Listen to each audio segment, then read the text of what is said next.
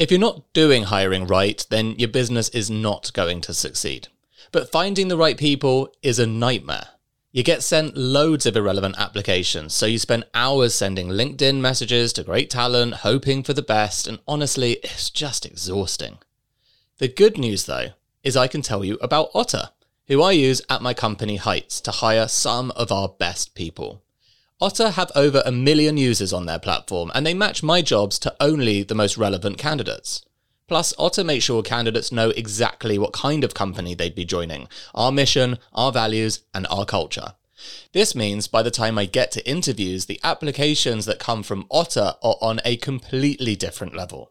The whole process is quicker too, so ultimately we get to hire the best people in less time. So, if you want to upgrade your hiring, check out otter.com/secret leaders. That's OTTA.com/secret leaders.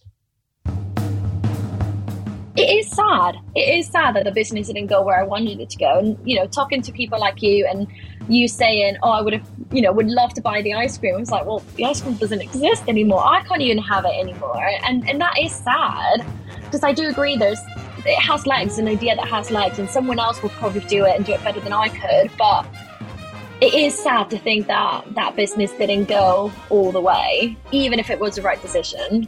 Jess Salamanca is the founder of Moxie Club, a community for female founders.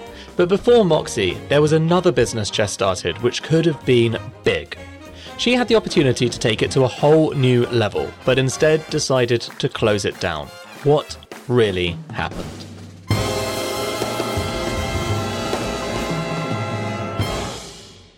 Jess started the business, Banana Scoops, at her kitchen table. And I'm not going to lie, it's the kind of product I would have loved. In 2019, I started a banana-based ice cream. So I like to call it ice cream so healthy you could have it for breakfast. So it was called Banana Scoops.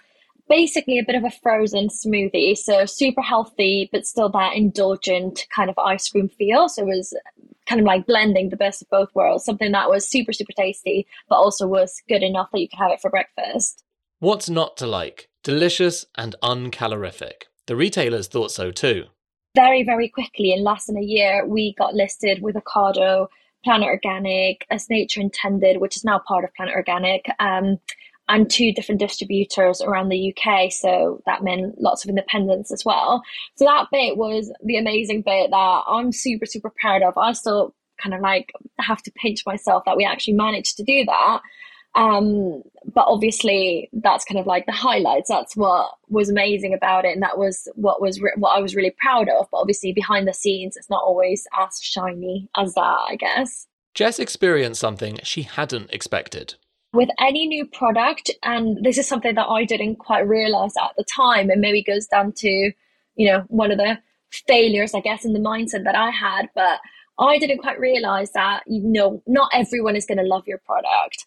So we did have some amazing reviews and people that absolutely loved the product, and people that were like buying it, 2 tubs a week and giving it to their children because it was like, low sugar, low calorie ice cream. But we also had negative reviews. And I think people don't talk about this. People just talk about the, hundreds of 5-star reviews, and they never talk about the negative ones. And I must say that was heartbreaking for me. Like, that was such a shock, especially so we launched into Ocado in May 2020. So right in the middle of the first lockdown. So, the world was crazy. No one knew what was going on.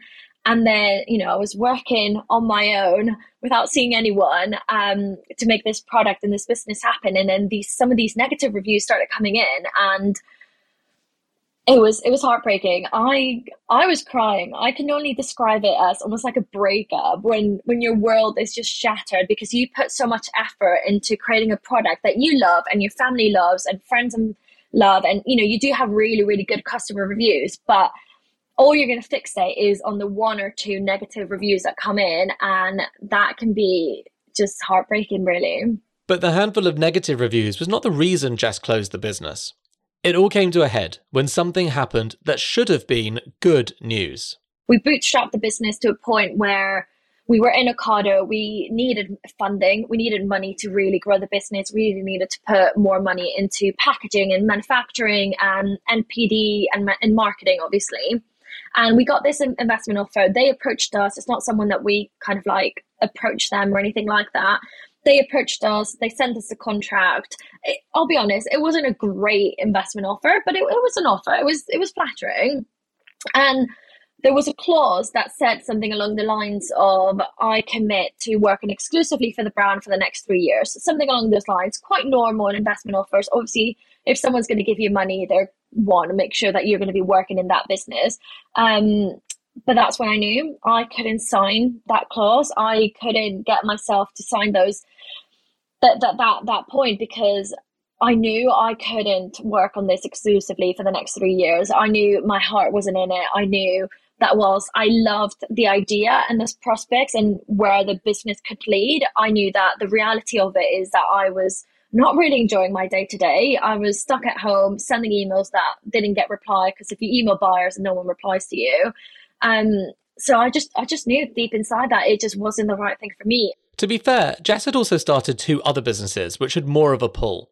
But it begs the question, why hustle so much on banana scoops if she didn't really want to do it anyway and had other ventures? When I had the idea for the business was 5 years before I actually did anything with it, which I think happens a lot. You have the idea and it takes you years before you actually go ahead and do anything with it.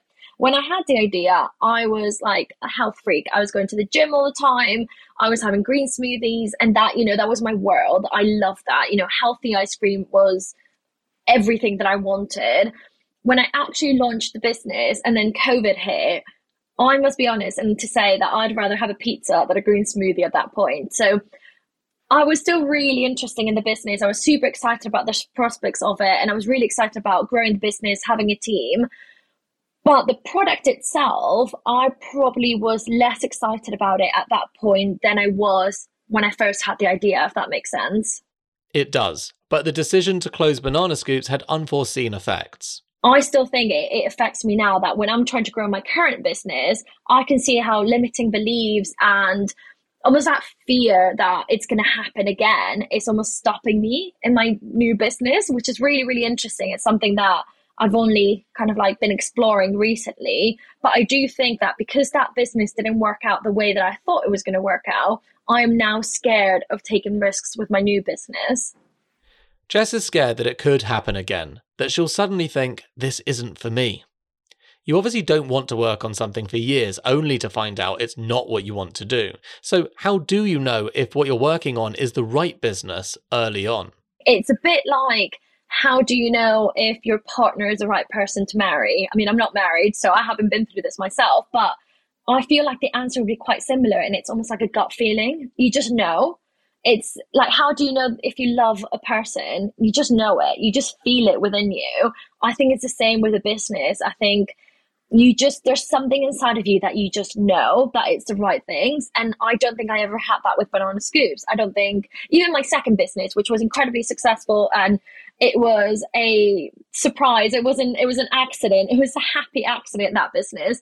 Even that business, I don't love it. It was just something to do over lockdown that made me money, and it was helping people. So, I did like that bit. But with this business I'm currently doing, I just love it. Jess learnt some other things which I think are spot on, particularly if you've never started a business before. Let's be honest, there's this saying of love the work you do and you won't work a day in your life. That is so untrue. That is just not true.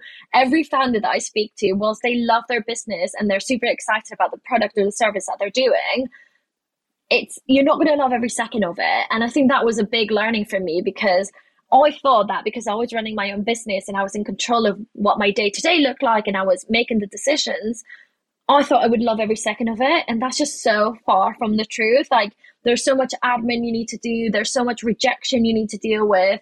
There's so much that you need to learn. And a lot of times you're working from not your zone of genius. A lot of times you're working on things that you've never done before. You have no idea how to do it and you need to figure it out. And that can be so, so frustrating. So kind of like developing that growth mindset of, even if I've never done this before, even if I have no clue how to do it, I can figure it out and I can make it work. And it's easier said than done. I feel it's one of those things that anyone listening would be like, yeah, of course, makes sense. But until you're there, I don't think you quite realize how important it is. Jess also has a tip for how to stop procrastinating, which is something I'm going to start doing, if I ever get around to it. When I find myself basically procrastinating, and I think this is really interesting because a lot of people procrastinate, but they don't know why they're procrastinating. The main reason why I tend to procrastinate is because I'm either scared or doubtful or not really sure how to do something. So it might be that I'm scared of doing something because I might get rejected or it may not work, or I'm procrastinating because I'm not really sure what steps I should be taking. So I kind of like put it off because I don't really want to think about that just yet.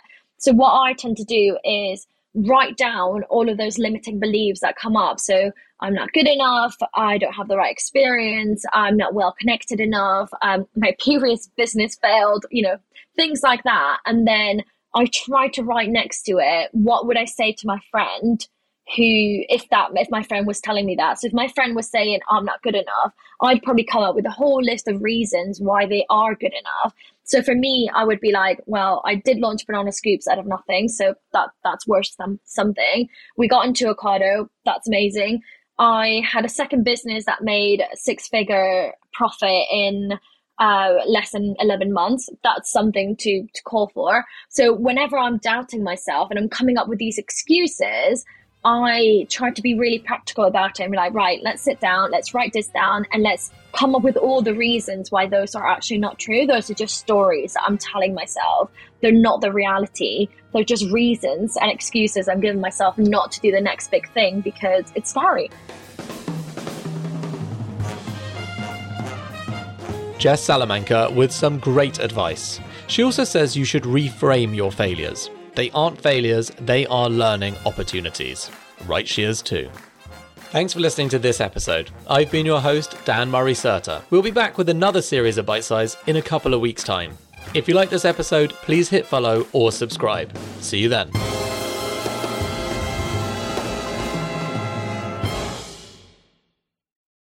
Here at Mindset Win, we want to give you the tools to become better at what you do. Taking inspiration and wisdom from our guests, we will hear stories, strategies, tips, and tricks. Told by leading names in sport and beyond.